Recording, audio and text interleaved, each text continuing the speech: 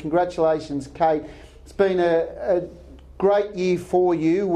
This tops it off now to bring up a Group 1 win on the last day of 2020. Yeah, it definitely does, Rob. I've got some really good chances tonight, and I thought Pacifico Dream was my best on paper and runs. I just thought he was better than them, but it doesn't always mean you win, and they have to be at their best, and he was tonight, and really wrapped for the owners and for Andy and all of us at home who have put a lot of work into him, and he's just been a lovely horse, and he's done a great job. Just talk us through the race. You got a good run through off the second row. That lead time was really quick. He got a bit keen on you there not long after the start. Yeah, the false start kind of fired him up a little bit, but it kind of works in his favour.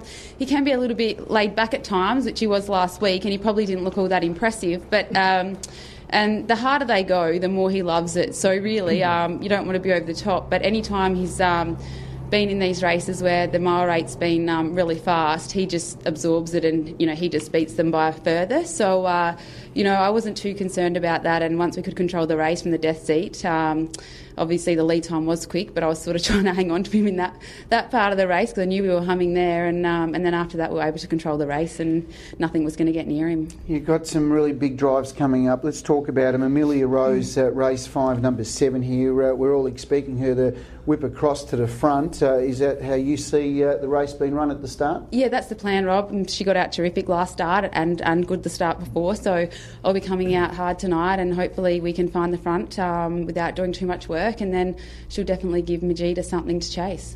She's got stronger as she's got older. She was probably a really good sit and sprint type filly.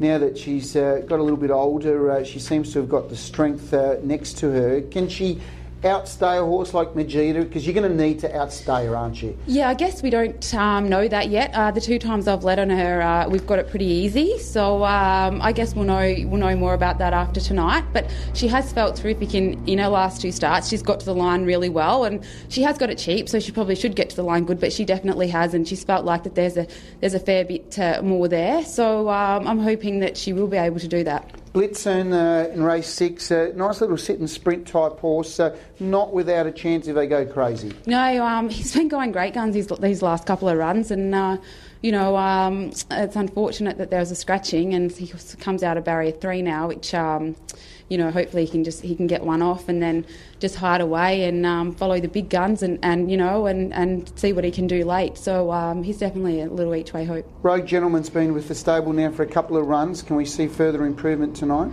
Look, Rob, I think mentally he's just not there yet. We sort of haven't really been able to sort him out entirely, and he's sort of just not a racehorse yet, and he's still a bit revvy, and I think with time he'll come out of that, but he's not quite there yet. Having said that, if he trots, which he has been, he generally has good gate speed, so he might be in a position on the fence, maybe getting a nice run, but that's more hopeful.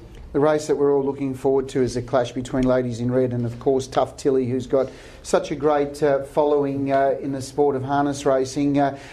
Everyone, the sentimental value is with Tough Tilly. Can you do it tonight? Look, we'd love to. We're trying.